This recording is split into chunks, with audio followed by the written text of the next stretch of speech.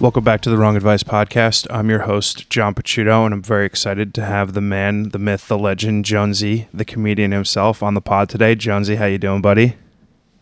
Hey, John. Thanks for having me. I wouldn't say I'm a myth. No, you're not or a myth. Legend. You actually physically exist. I can see you on my on my computer. and I'm a legend in my own mind, maybe.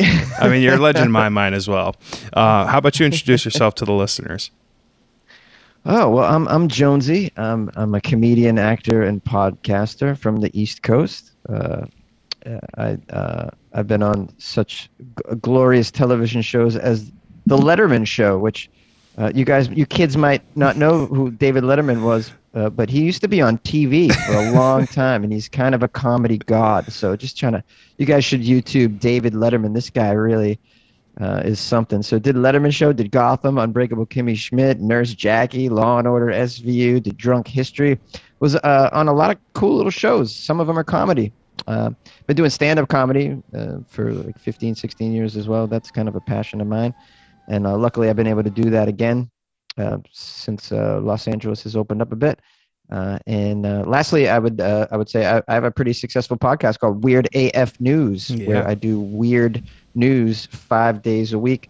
We're about to hit 2 million downloads and over 1,000 episodes. That's fucking awesome.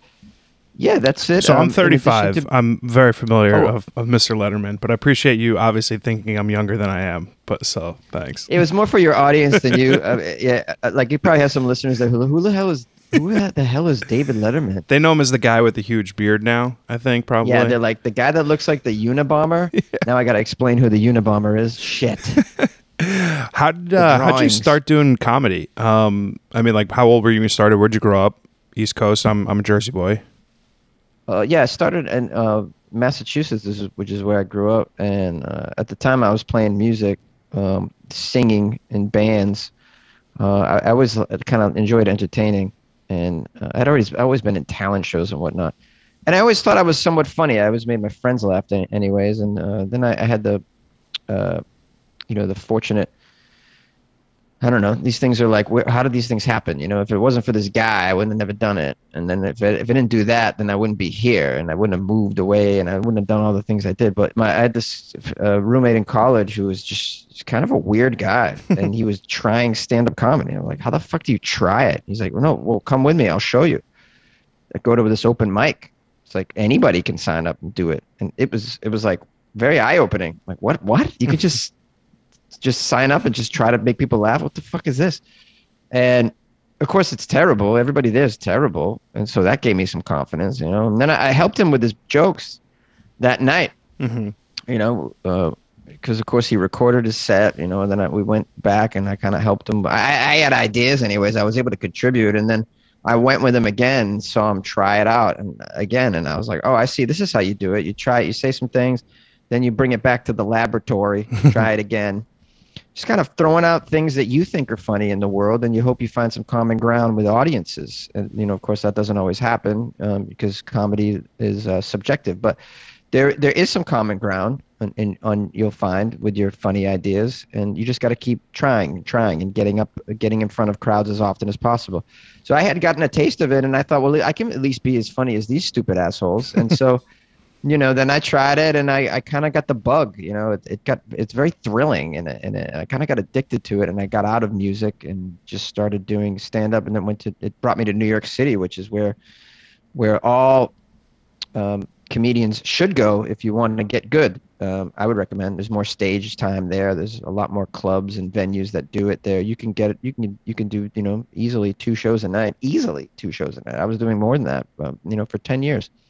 And yeah, that was it. And then, you know, it's opened up a lot of other doors like the podcast. You know, that's a gig I don't think I would have got if I wasn't a comedian, you know, because they were looking for someone to create some funny content for their platform. And so I submitted my idea and they were like, yeah, that sounds good. We'll pay you to do that. And then, you know, like 4 or 5 years later, probably about 4 years later, I'm still doing it. That's awesome. So it's opened a lot of doors. It's great. You have obviously a very long comedy career, whether it was writing, acting, stand up, etc. How much has like the day-to-day life of being a comic changed in what is like the most rampant, exhausting cancel culture society that we now live in? Well, for me, the daily life doesn't change because I haven't been attacked, I guess. Had I been attacked, or if worse, if if I did something terrible and was deserving of being in trouble, like Chris D'Elia or someone like that, my daily life would have changed drastically as his has changed. Sure. Um, I meant more like but the concept of like going through making jokes and trying to make people laugh and like the hyper PC culture bullshit that we're kind of sure. like, yeah. Well, for me, creating material for the stand-up stage, it's impacted it slightly. I still get the ideas that I get. I mean, what I think is funny and the ideas that come to me, I can't change that. They come when they come. I don't even know where it comes from. It's like, where does like inspiration come from? It's something that a lot of artists in every form of art have tried to figure out, and we just don't know. So I still get the ideas. There's still funny stuff comes to me. The thing that's changed is I will sometimes not attempt the idea on stage because I think it might be troublesome.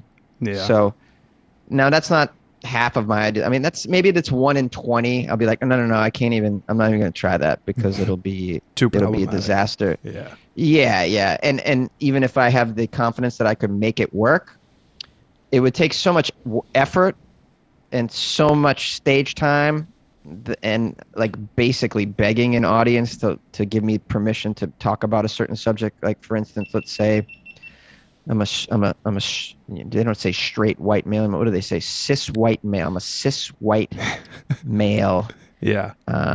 And so for me to get up and talk about the gay lifestyle, let's say, I should be able to because I've had experiences with the gay lifestyle. I've never been gay.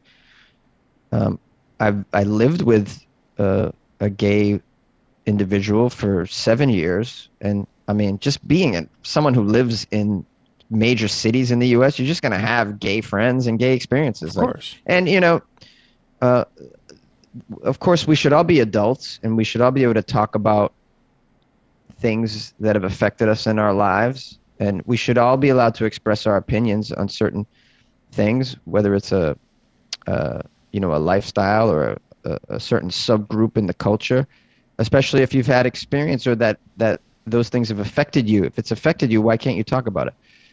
Or make jokes about it.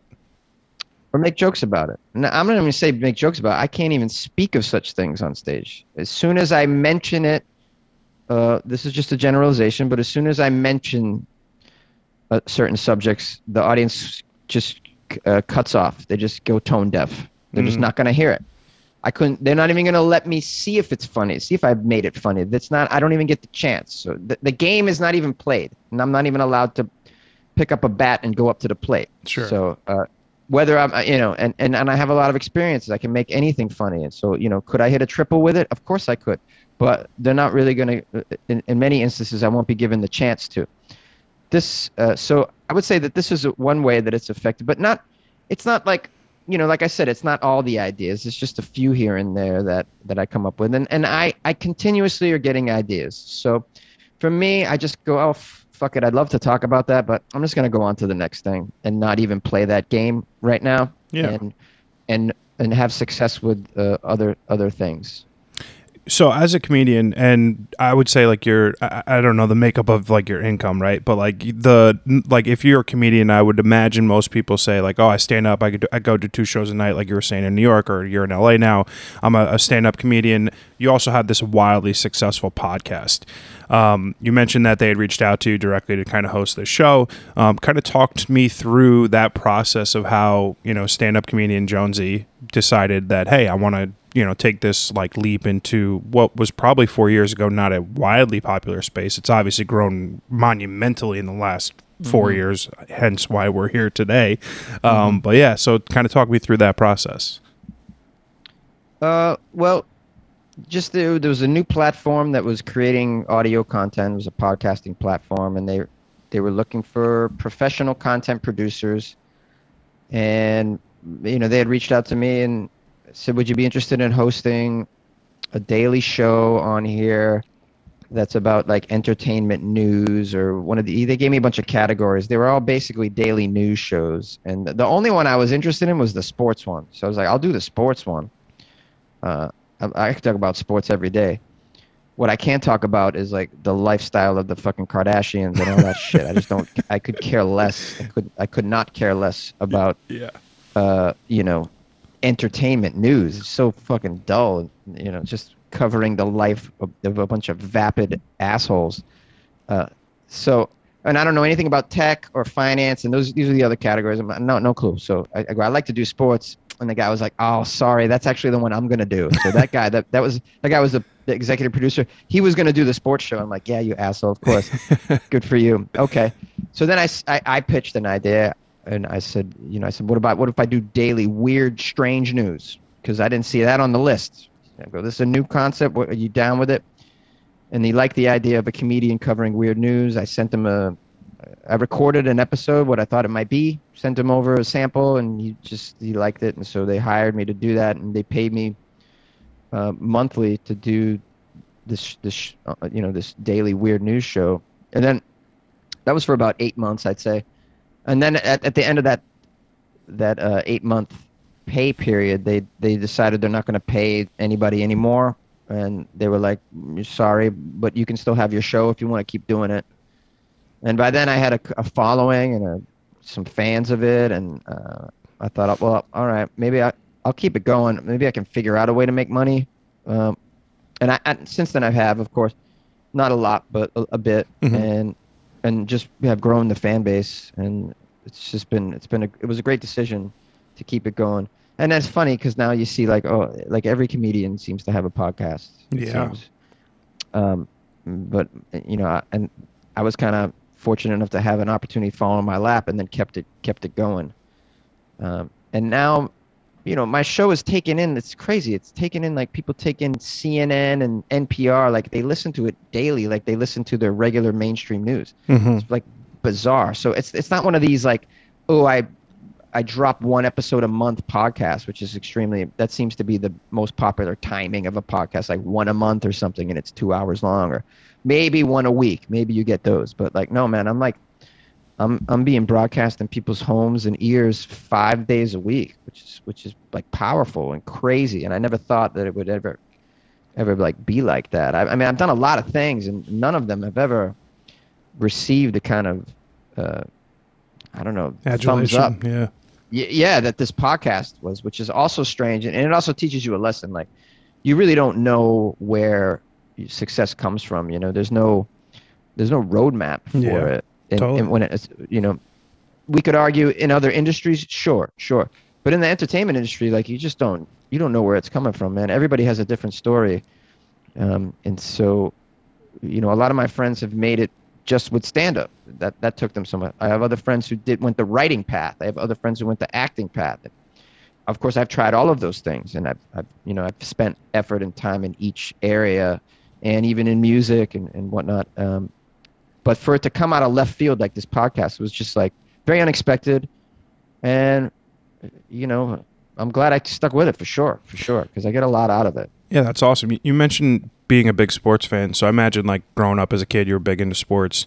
Did you have like Yeah. creative outlets as like a kid, like growing up in high school and shit, or like was it just music? Um, Let me see. I started kind of screwing around with a acoustic guitar in high school, uh, and then as soon as I learned chords, I was like, I could play all my favorite stuff. So I was like playing. As soon as I could play, like, I don't know, like Sublime songs, I was just sitting at home, like just playing Sublime songs.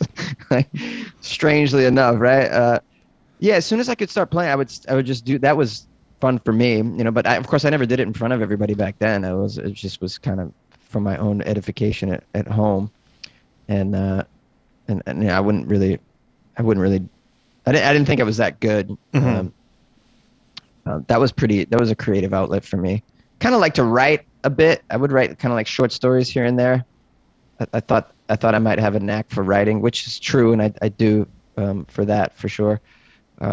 You scratch that But I itch was with your doing it. podcast daily now, right? Like as you're putting the concept for the episodes together. Well, believe it or not, all of it is improv. So I The whole just thing? find the Oh, shit. stories, and I completely improv it. I get the stories. I do a lot of research finding stories, and then I get them ready for the show, and I might have like a bin of like 30 stories from the week, maybe probably more. How many are That, from Florida on like any given moment? Like So 16? dude, I get so much Florida news sent to me by listeners because, well, on Fridays I only do Florida news. It's Florida Friday. So, and everyone loves that. It's their favorite episode. So I'm constantly getting stories from Florida sent to me anyways. Yeah. But yeah, I mean, there's too many. You can't even get through them. There's just so much crazy news coming out of Florida. But yeah, I just pull up. I just try and find the most fascinating titles, and then I'll click on it and I'll see if there's enough text written about it to actually do a segment. Because sometimes maybe it might not even be text. It might be a video of a story, or it might just be pictures. In other words, it might be a story that's predominantly visual. And in those cases, I can't do it because the podcast is an audio format. But what I will do is sometimes I'll put those ones, especially videos, weird news that was video format. Like you had to watch it because it was crazy. Like, I don't know, some dude, like the dude that freaked out at the airport in Florida a couple of days ago. That's a pretty wild video. So I'll just put that in the Patreon. I have a Patreon. Oh, nice. Weird AF News. And I got, I don't know, maybe like 80 to 100 patrons in there. And I'll put that stuff in there for them. Be like, hey, this wasn't, I wanted to do this on the show, but I didn't because it's better for your eyes. And I'll stick it in there. But yeah, I'll pull it up and I'll make sure there's enough text to, like, it looks like I could go through it because I want the stories to be at least 3 minutes. And then I'll just start reading it and as I record, and it's as though the audience is sort of discovering it with me because I'm reacting as I go. And and I'll pause the recording here and there too as I kind of gather my thoughts and then start re-recording. So on some level they are a little bit edited in real time, but the majority of it is not. It's pretty much improv. I express my opinion, or I try to if there's an anecdote from my own life that relates to what's going on, I'll tell the little story or whatever, and just kind of give my take on it and try to make it funny.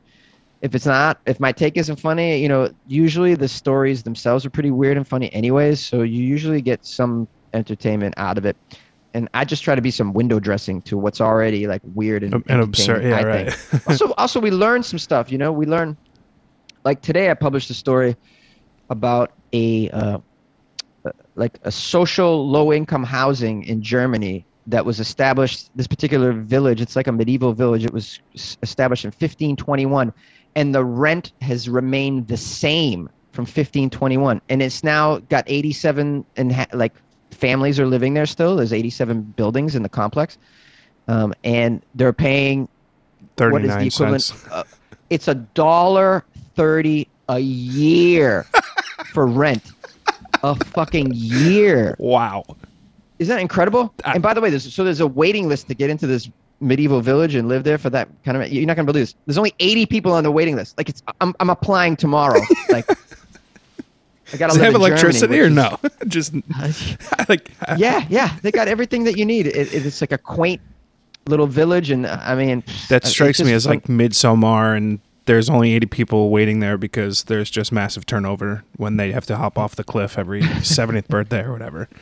That's fucking nuts. I think, and I should have said this in the podcast because now it's funny. It's funny. I'll think of like funny things I could have said already, but I already recorded it and released it. But what you get with $1.30, they're actually, unfortunately, they still all have the Black Plague, which is part of the village still. So you got to just deal with that. Yeah, they've got COVID-1, not 19. Yeah, right. That's right. They got COVID-1. There's a lot of rats running around. Yeah, so like my point is you learn something too. Like that's pretty fascinating, right? That's wild. Who the hell knew that a place kept the same, like rent control? Talk about rent control, like from 1521. That's like the most. I mean, you get a place in New York City, $1,200 rent control. You're like a millionaire. You're like you think so? Crushing. In 2 years, when it's 1,700, you're like, wow, I did a good thing. Yeah. Never mind hanging on to it for 500 years. Like, what the fuck? That's fucking fascinating. Crazy. Yeah. So, and for me, I like that. It's kind of like cool. It's a weird. Yeah. It's a weird news. I'm I'm all about like strange, weird, novel things. I think How I don't know. You much? get to a certain I mean, certain age, you just you like do to mix it up. you do 5 of these a week. So, like Yeah. you said, you have like 30, 40 stories in the kitty, and then you like record them as you go. Just got to be like a lot of pressure behind filming that, recording that many podcasts in a week. Like, is it just like you Yeah. can I bang mean, them out all in one shot and you got the week's worth, and then you kind of cycle through? Like, n- that's just a lot. That's a no. lot. Yeah.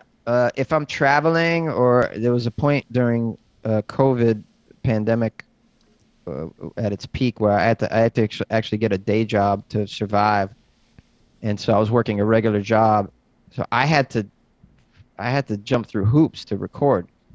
So I would record the previous night. I would record the episode for that day and then release it, because I released them all at about 2 or 3 o'clock Pacific time each day. So I would have to record the night before.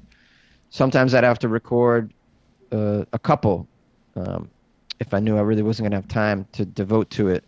And of course, if I travel, that's rough too. Like I just went to Boston and to visit family, and I had to record. There was one day I had to record 3 episodes in one day because I knew I was going to be traveling. I wasn't going to be able to do it. So, and I try my best. I was gone for 2 weeks. I missed one day. I didn't do an episode for one day. Uh, but for the most part, I'm able to work it out. And I do my best. They don't take long. Hmm. So, because like I said, they're improv. So I can whip them out an episode in under an hour most of the time. Sometimes they're done in a half hour if I'm on and everything goes well, and I don't have to re-record a segment because I didn't like how I did it. So sometimes I can pump them out as fast as that. Yeah. I Yeah. had a episode of my podcast a couple weeks ago with Eric Gartell. He's like a voiceover actor, TikTok personality. He's got like 4 million TikTok followers. And I was talking to him about like the pressure that he must feel to like still be constantly funny on an application where he has got like such a huge following. Now, I'm a photographer, podcaster, blah, blah, blah. Very small following on all these social media. So I feel zero pressure whatsoever to make good art or make good podcasts or anything, because I know that the overall amount of people that I'm touching is not a lot. But I had asked him how much pressure he feels to be funny, to be, come up with the next thing for his following of 4 million plus people. And I have the same question for you. Obviously, you've got a podcast which is wildly successful. So how much pressure do you feel to like keep growing it, making it bigger, making it funnier, finding more absurd shit to talk about? Like, how does that like facilitate into like your daily workflow? Uh, I don't. I'll say this about it, because of course there's a pressure, but my pressure is different. Uh, Different than I think what you would think. I don't feel the pressure to be super funny on there. I don't, because the stories themselves are bizarre. Mm-hmm. You know, I try to, like I said, be just window dressing to the story. I don't want to make it all about me. So, in fact, I think if it's too much me, it can get a little annoying. And then, of course, the stories now they're running too long. I want to keep the podcast under 20 minutes each episode if possible. Shorter, like 15 is the sweet spot if I could do that. The pressure for me is to not get bored. That's my pressure, because I've covered I'm doing 3 stories a day. So like I'm hitting, 1,100 episodes here. So do the math. I'm starting to see repeat stories, repeat behaviors, and I get a little bored of it. Like, how many times am I going to cover a story of a woman cutting off the guy's penis? I mean, I've covered 4 already, probably in 4 years, and they keep coming because the women can't stop cutting off dicks. I don't know why, but this is just the behavior Lorena that's Bobbitt ingrained fucked in everyone. women, where they go. I mean, they're just cutting off cocks, right? So it just doesn't stop. Well, I can't record this. I can't do this story again. I just cannot. Yeah. And it doesn't interest me, and it's so dull. So you need people to So, get weirder. yeah, Do I'm weirder actually shit. digging for weird, like that story today that about the rent control from 15. I was so pumped about that. It was so unlike any weird story I had done. I just was so into that. So a story like that, really, I was into it, and I recorded that segment with I would say gusto for Yeah. sure.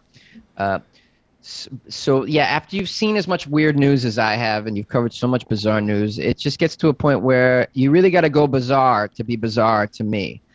So my challenge is to how do I maintain the excitement for the stuff I've already kind of seen before, and I don't really think is that weird, yet I'm still going to cover it because I can't keep get. It's harder to find weirder and weirder and weirder stuff. I mean, of course there's a few, but I got to do 3 stories a day, man. So I gotta grab low hanging fruit sometimes, and sometimes it's just not so crazy to me, and Pretend I like gotta it is. yeah, I gotta pretend like it. I gotta get myself amped up. Caffeine helps for sure. Caffeine helps, or take a bong rip before I do the story. That helps too. To get me in a weirder mood, I guess, or get me amped for the content. So that's kind of my challenge. Like, and I sometimes will think to myself, can I keep doing this for 5 more years? Like 10 years I of was just weird gonna news? ask you that. Yeah. How? It doesn't seem possible. I don't. It just seemed weird if I was still doing this. In 6 years, I would. First of all, it would mean that I didn't make it Yeah. as Right. an actor comedian, right? Yeah. So, but like if the podcast of course blows up like something extremely popular, like I have a modest following right now. I don't have some kind of crazy, you know, I can't even say Joe Rogan. I don't even have like a Bert Kreischer podcast following. I just Sure. don't. Hmm. It's not even. I don't even sniff those kinds of numbers. But there are enough numbers where you can make money and possibly make a living at it. Hmm. Like I'm on the cusp of doing that. But if it was loads of money, like how would I be able to stop? So You I wouldn't think be about able that to. too. Yeah. I probably wouldn't be able to. But if I'm making loads of money, now we're talking like I could hire a team. Hmm. Maybe the show gets amped up where I have writers and other people delivering news as well. Maybe I branch out like that, and I'm just paying people that to come on board that will bring a renewed excitement to it that I might have lost. So that could be possible as well. So maybe, so where will it go? I don't know. But I'm enjoying it now. I'm still 5 days a week. You would think I would get completely sick of it. Not really. Some days, of course, I don't want to. I'll say the weed But helps. Yeah. yeah, that kind of stuff helps. And finding stories that are like that get Yeah. me I excited. mean, that's Like insane. that story. Yeah, that Rent story today got me so amped, man. I just loved it. I did a story a few weeks ago too about a guy who hired a guy out in LA who hired an assassin off Craigslist to murder a peacock in the neighborhood that was terrorizing the neighborhood. Like, I saw this. I saw I that. never even heard of that. Like, I never thought to do that. I would never think that this would actually happen in real life. So stories like that, like, still get me and grab me, and they make me want to record. I'm like, oh my God, I can't wait to talk about this. This is exciting. And so, luckily, every week there's still a couple of those that just get me crazy, And so, yeah. So it's for now pretty good. Pretty good. I still get that childlike wonder. Nice. I feel like being a comedian is like the kind of job and career path that everyone and their mother says, "Oh, I could be a fucking comedian. I could be funny like that guy." And that's like why everyone Sure. gets heckled and shit. How irritating is that when like any person thinks that they could do the thing that you literally spend hundreds, if not thousands of hours of your life putting the time and effort into going up and, honing your craft? Well, to me, it's not irritating very much unless someone's being just completely belligerent about it, which usually doesn't happen. To me, no one's ever like, yeah, like being a dick, like, yeah, I could do that. I could do it better than you and blah. Like, I don't get that. Yeah. I don't get that. And of course, if you see me on stage, you'll be like, oh no, I can't do that. So if you've seen me perform, you'll know, like, you know what, you're just not. I don't blame people because of all the arts, that's the one that looks the easiest. Oh, I'm just talking. Oh, I talk all day. I talk to people. I've actually talked to a crowd before. Yeah. I did a best man speech, and I want to say I got like 2 or 3 laughs in there back in 2011, and we got it on video. I think I know how to tell a joke. Everybody has told stories to friends, Made to 'em laugh. whoever. Everyone has made people laugh. Oftentimes, every group of friends has like a clown, like the funniest guy. So there's a lot of funny people who are dubbed the funniest person in a crew, um, in their little world. So, like, imagine how many people there are like that. Yeah, So, of millions. course, there's millions. Yeah, of course, of course. So it makes total sense that people think they can do that. And then when you watch it, it's not like watching someone play the cello. It's like you're just like, oh, you're talking on a microphone. Yeah, I can do that. So like everybody, I get it. I get it. Why people think they can do that. So it doesn't annoy me. Um, I like that. I I don't blame people for. And I gotta say, when I was a kid, I don't know, I was exposed to some stand-up comedy, not live, but listening to it on like CDs and stuff, like listening to Chris Rock CD or something. And I thought I could do it too. I'm like, oh, he's telling stories, he's talking, he's giving his opinion, he's airing his grievances, and oh, and he's making fun of white people. Man, I can make fun of white people. This is easy. Yeah. I don't know. I just you kind of I think we all, not we all, but a good portion of people listen to stand up and think to themselves, or watch stand up and think to themselves, yeah, I could probably do that. But on the flip side, you know what I get more of is people saying, wow, that must be the hardest thing in the world. I really respect what you do. I get more of that. I'm so surprised to hear that. I feel like I every get time. way more of that. Wow, that's awesome. I feel like every time Yeah. I go to a comedy show, it like, and I say every time, I've been to like 10 in my entire life. So at least one moment in every 10 of those shows, the comedian had to stop to be like, bro, shut the fuck up. Like, I'm trying to tell a joke here. And like some guys like, Well, it's New York. I think that's why. But yeah. Yeah.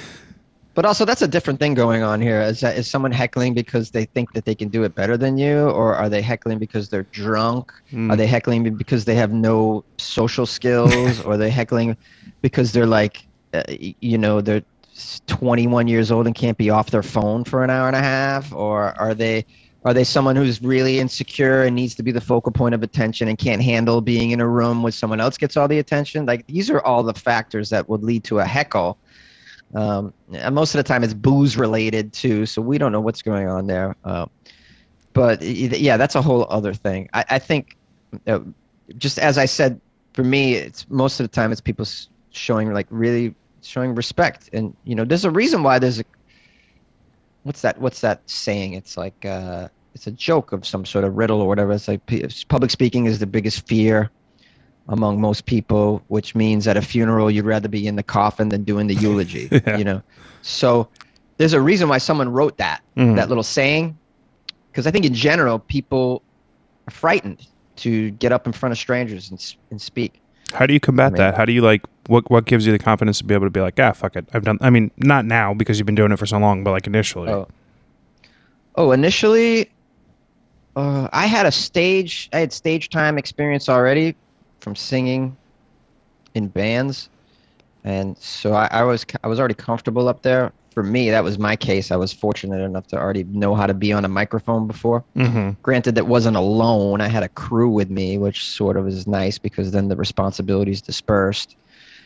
But when you're alone, it's a different ball game. Everything falls on your shoulders. The writing, the performing. You even got to be your own bouncer, which is crazy. So for me, I guess I was comfortable.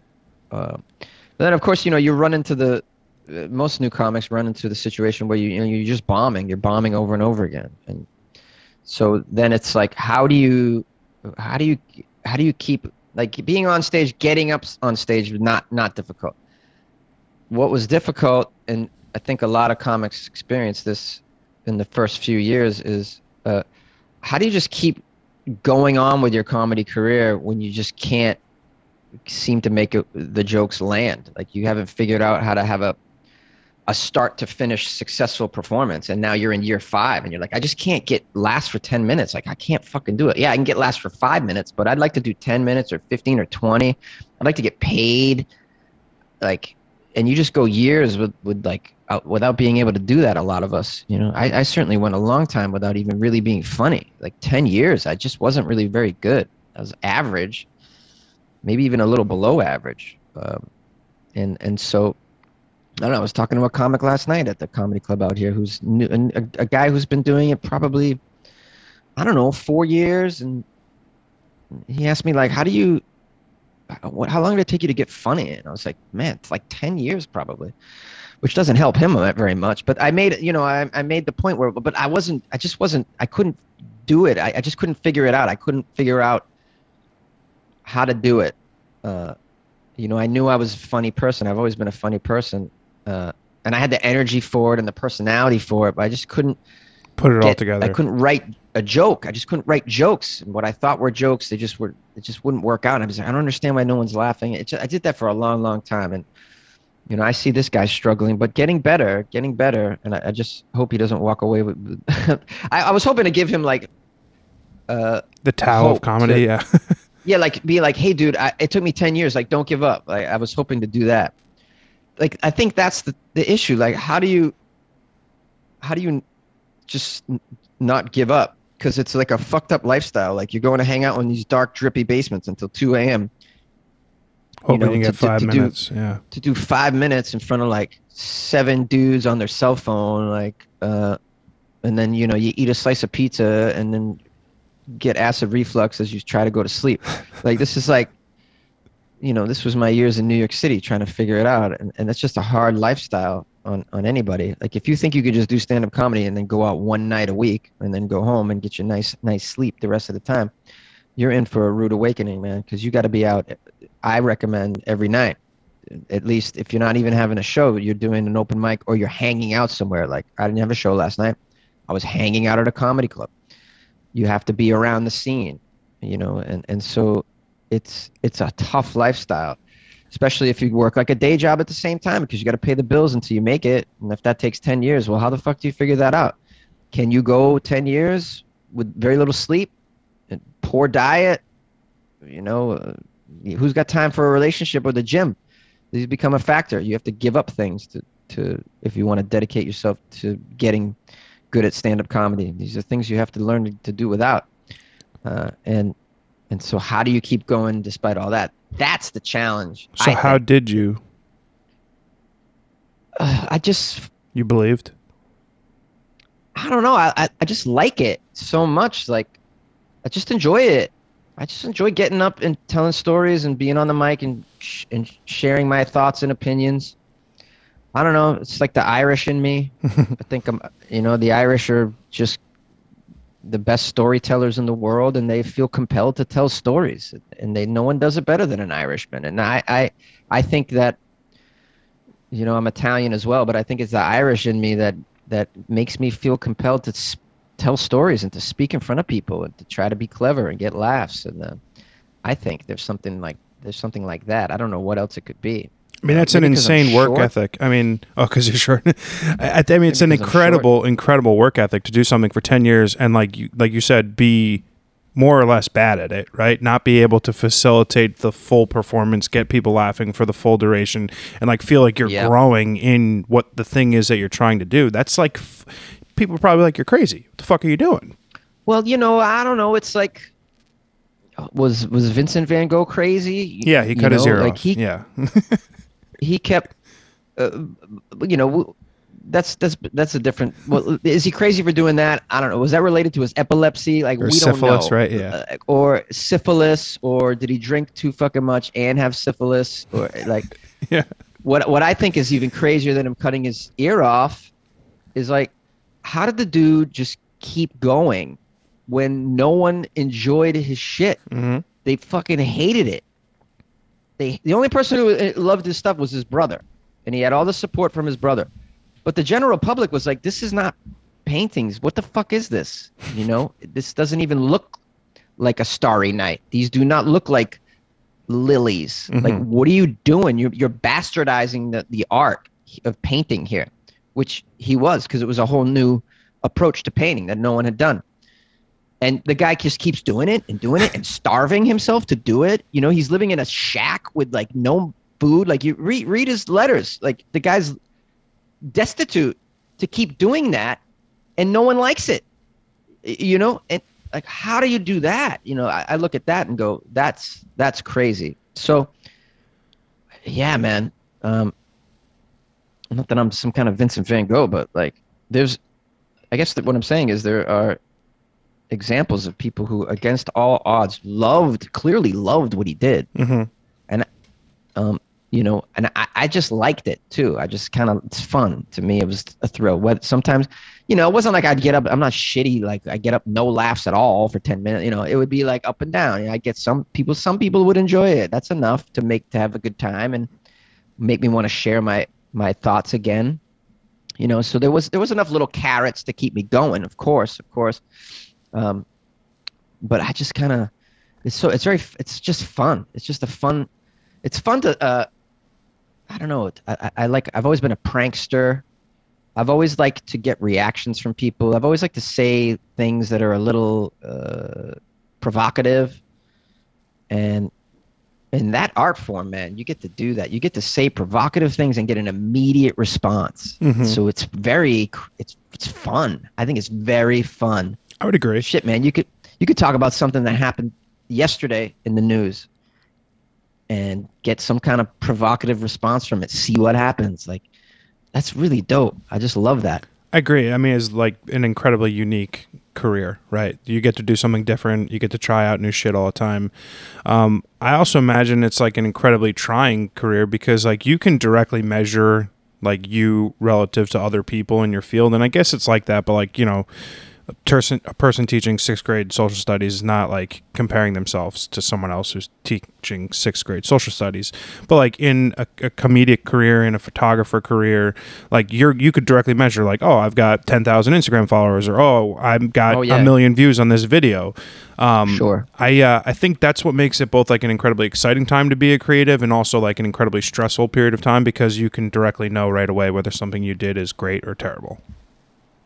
Yeah, and of course, great has to be in quotes because we don't, Yeah. if you're just going to measure great art by the number of likes and follows that someone has, I think you might get into trouble there Oh, and for be a little sure. bit misguided because certainly, the what's loved by the mainstream is oftentimes very low-hanging fruit. It's very oftentimes the least novel artwork in that area. Hmm. Like Doug Stanhope is not a mainstream comic. Hmm. But Doug Stanhope does things in his act that push boundaries 100%. Michael Blackson is a comic who has a hell of a lot more followers and fans than Doug Stanhope. He makes a lot more money, I'd assume, as well. Michael Blackson's act is, for the most part, in my opinion, not as smart as Doug Stanhope, not as boundary pushing. It's not. It's that I'm not trying to denigrate it at all, but for me, not. It doesn't really do a thing for me. But there obviously is a whole fan base that loves that kind of stuff, and So so if you had and, to same with Gabriel Iglesias. This whole fat guy jokes thing. I mean, this stuff's been, done and done you and know, done. If you yeah, had to me, to, it's not the most creative stuff, but very successful. So, yeah, he's measuring himself. If he's going to measure himself by that, then yes, of course, very successful. But is he pushing boundaries and really making, with his art? I would say not really. so would He's not you, doing the kind of stuff that Dave Chappelle's doing. one of my favorites, would you rather be like wildly financially successful or considered by your peers to be the funniest person they know? Oh, I would rather be considered by my peers to be the funniest person I know. I don't need all that money. That doesn't really bring you happiness, anyways. I like that. That's a plus answer for sure. I mean, I I would wish assume that the that's rest not of the the world norm. would. Yeah. I wish the rest of the world would agree because then we'd have some pretty cool artwork out there, and people would be really pushing boundaries and not giving a fuck about the pressures of the Twitter mob and stuff like that.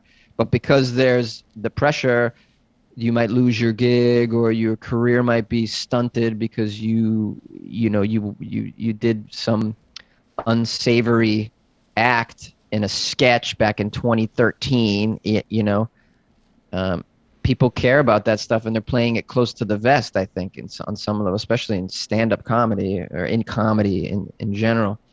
I wish people didn't give a fuck and just would freely express themselves. Well, it used to be that way. Just You used to be able to make I, jokes about people no matter what, people, places, things, ethnicities, whatever. You used to be able to go about your craft as a comedian making jokes about things that is not touching on real life and be funny. And now it's like, oh, well, XYZ made a black joke or an Asian joke or a whatever joke, and it's not funny anymore. But it's like through the context of what you're doing for a living, you're supposed to push boundaries, you're supposed to make people laugh. And it's like almost impossible for people to be able to like not be canceled anymore. The guy who fucking just got the Jeopardy hosting job got fired one day later because of something he said 20 years ago, and I don't know what it was, and I don't know what he said, and maybe it was, maybe he did kill a hooker or something. I don't know what the instance of what it was, but it's like, it's just crazy. It's like people should be able to grow. You should be able to like maybe make mistakes and be like, oh fuck, in 2004 I said XYZ, that was probably not right, but it's 2021 now. I'm a middle-aged man. I know better than when I was 20, and it's like you can't do that anymore. Yeah, well, I mean, that's because we have an infantile culture. No one's acting like an adult, and so this is what you get. You get people who are unforgiving, and they cling on the wrong thing. They don't, they jump on the words, but not the intention behind them. Mm-hmm. And this is just cultural immaturity. It's a damn shame. And I hope that which is just kind of a growing phase, that we'll get through that. We'll get through this, and then eventually we can all act like reasonable human beings. But that's just fingers crossed. It's tough. It's tough. Yeah, I mean, we live in a very immature culture. There's a lack of education. The American population is quite stupid in general, and so it's going to be an uphill battle. It's going to be an uphill battle, and but luckily I always have a podcast, and that's international. So and there's enough stupid people to give you endless amounts of. I will often like say things that are unacceptable on my podcast, and then I'll just yell, "Go on, cancel me, cancel me! I'm recording in a closet. I don't give a fuck." Yeah, I like that. It doesn't get any lower than what I'm doing now. I'm recording in a closet. Cancel me. Fucking try it, please. I could use the publicity. Yeah, you'll blow up overnight because of somebody in Florida who fucked an alligator, and you talked about it, and somehow that was your fault. One of the things I'm doing on my podcast that I think people find refreshing is that I'm calling out this stupidity, and I'm not ashamed to say it. I'm not ashamed to say, "Wow, you're a dumbass, lady," in the story, because I think people are even afraid to do that. Like, you'll never get that in mainstream news. No, they'll cover a story about someone who tried to feed an alligator and got their face bit off. And never at one point will they be like, "Wow, that was superiorly stupid. What a fucking dumbass." No, they'll come at it from the tragic angle. They'll be like, in the tragic news, a father of 3 was mauled to death. It's sure. What? 100%. Yeah. Ridiculous. A father forgot to take his ADHD medication and then tried to clean the alligator's snout. This is like, yeah. So, there's a whole lack of personal responsibility, that we always shift the responsibility in the culture so that it's not your fault. Well, I come the opposite way with these stories. I'm like, you're an idiot. You should know better. And I think people do find that a little refreshing. For sure. Because it's just so uncouth now, and to tell somebody that they're full of shit. I love that. Nobody, it's like this whole relativism that's seeped into the culture, where it's like everything's supposed to be on the same playing field. So if you're a follower of Mormonism or Joel Osteen, or you're a flat earther, we're not supposed to say that you're a fucking idiot. We're supposed to pretend. We're supposed to have the same conversation. Like at a party, if someone steps in and is like, "Yeah, and because the Earth's flat, there's an ice wall at the end, and so I'm very concerned that we're going to have another Titanic situation." But like no one at the party will be like, "Wow, you're fucking stupid. Like, what? Get away. Like, you're an idiot." We just live in a place now where that's just not socially acceptable because of manners or something. But like, I think my podcast brings a little refreshing flavor to that as well because I don't give a fuck. I'll be the first to tell you you're a moron. I like that. One of the main things that I like to pull out of these conversations is like these are also like ultimately fundamentally end up being like these like mini therapy sessions for me. So like I've had awesome conversations with comedians and photographers, and I had a priest on last week, and I just think it's really interesting to kind of drill into people and like what like inspires them in life.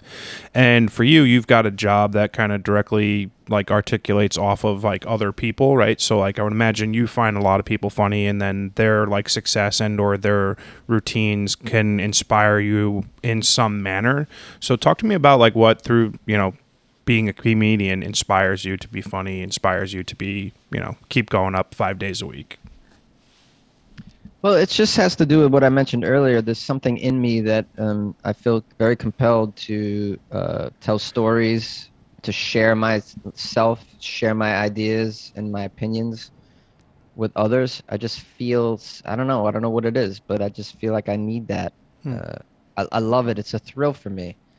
Uh, I've always felt like people should listen to me anyways. I was like, even like around the family and stuff. I'm like, well, no, hear what I have to say. I'm like that too, but Uh, is it just because we're born in like are you a December person? Like I feel like every ex-girlfriend I've ever had told me I'm that way because I'm a Sagittarius or some shit.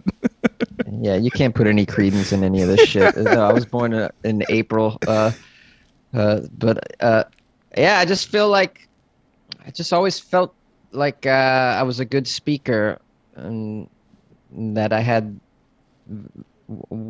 ideas worthy enough to be heard by a group of people, and I always thought I had good stories, and I got laughs, in my own personal circles. Always was getting laughs at school when I would say some shit out loud, and that always was happening.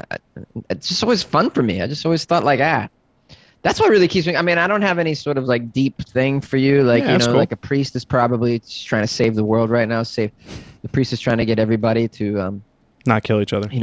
do their last rites so that they get up into a place called heaven that doesn't fucking exist.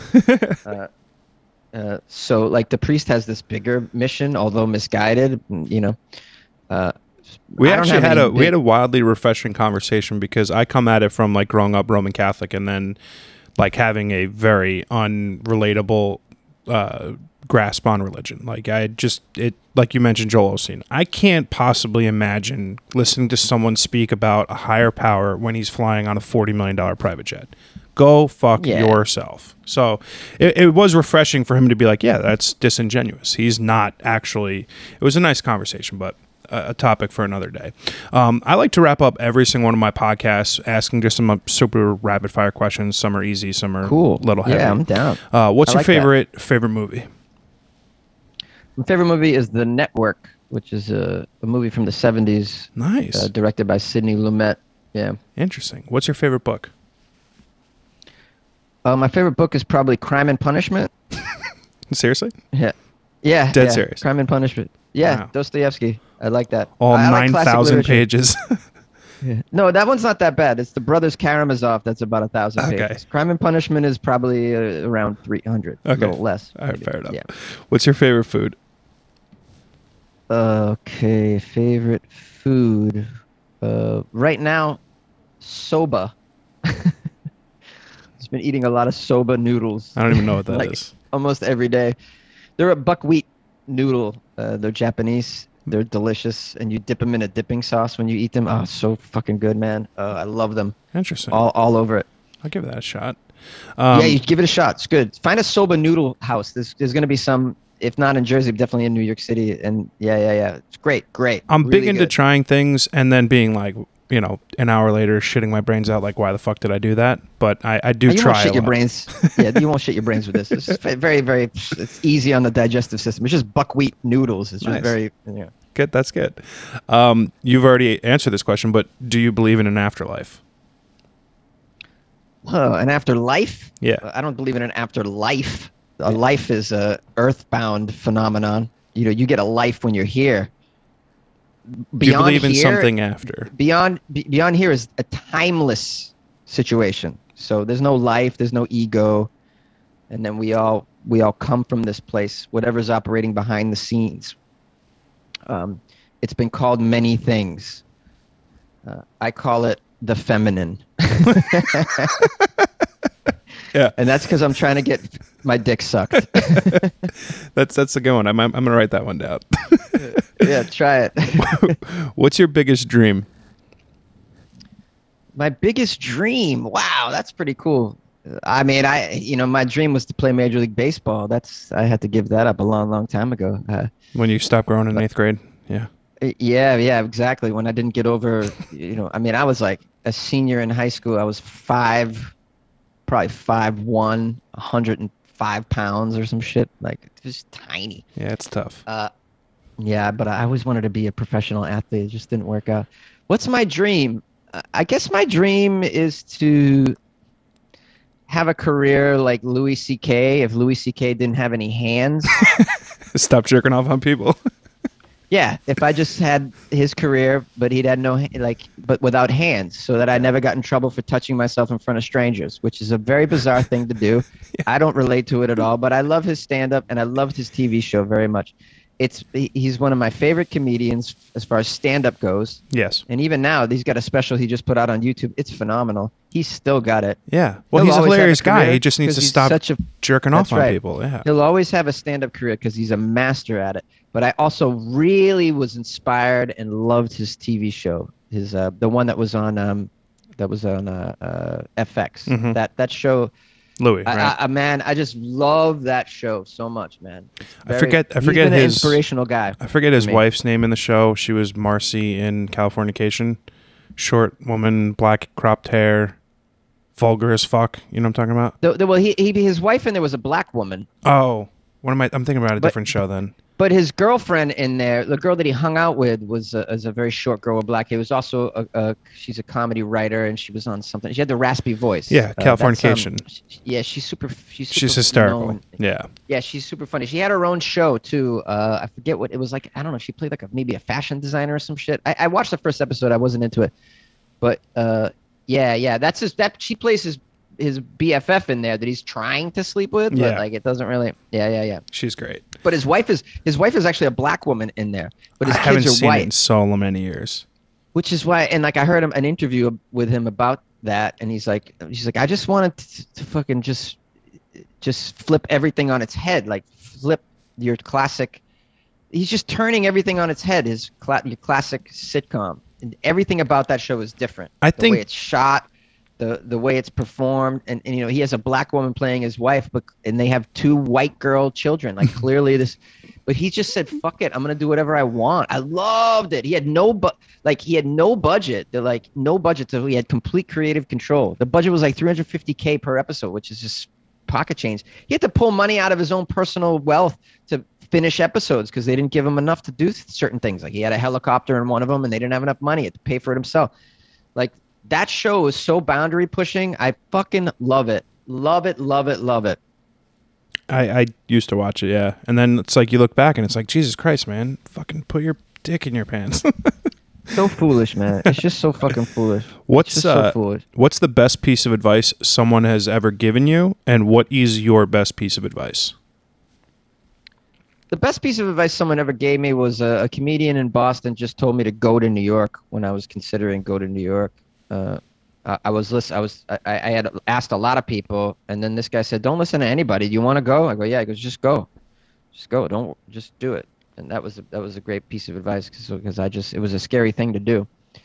And him telling me that gave me confidence because I very much respected him.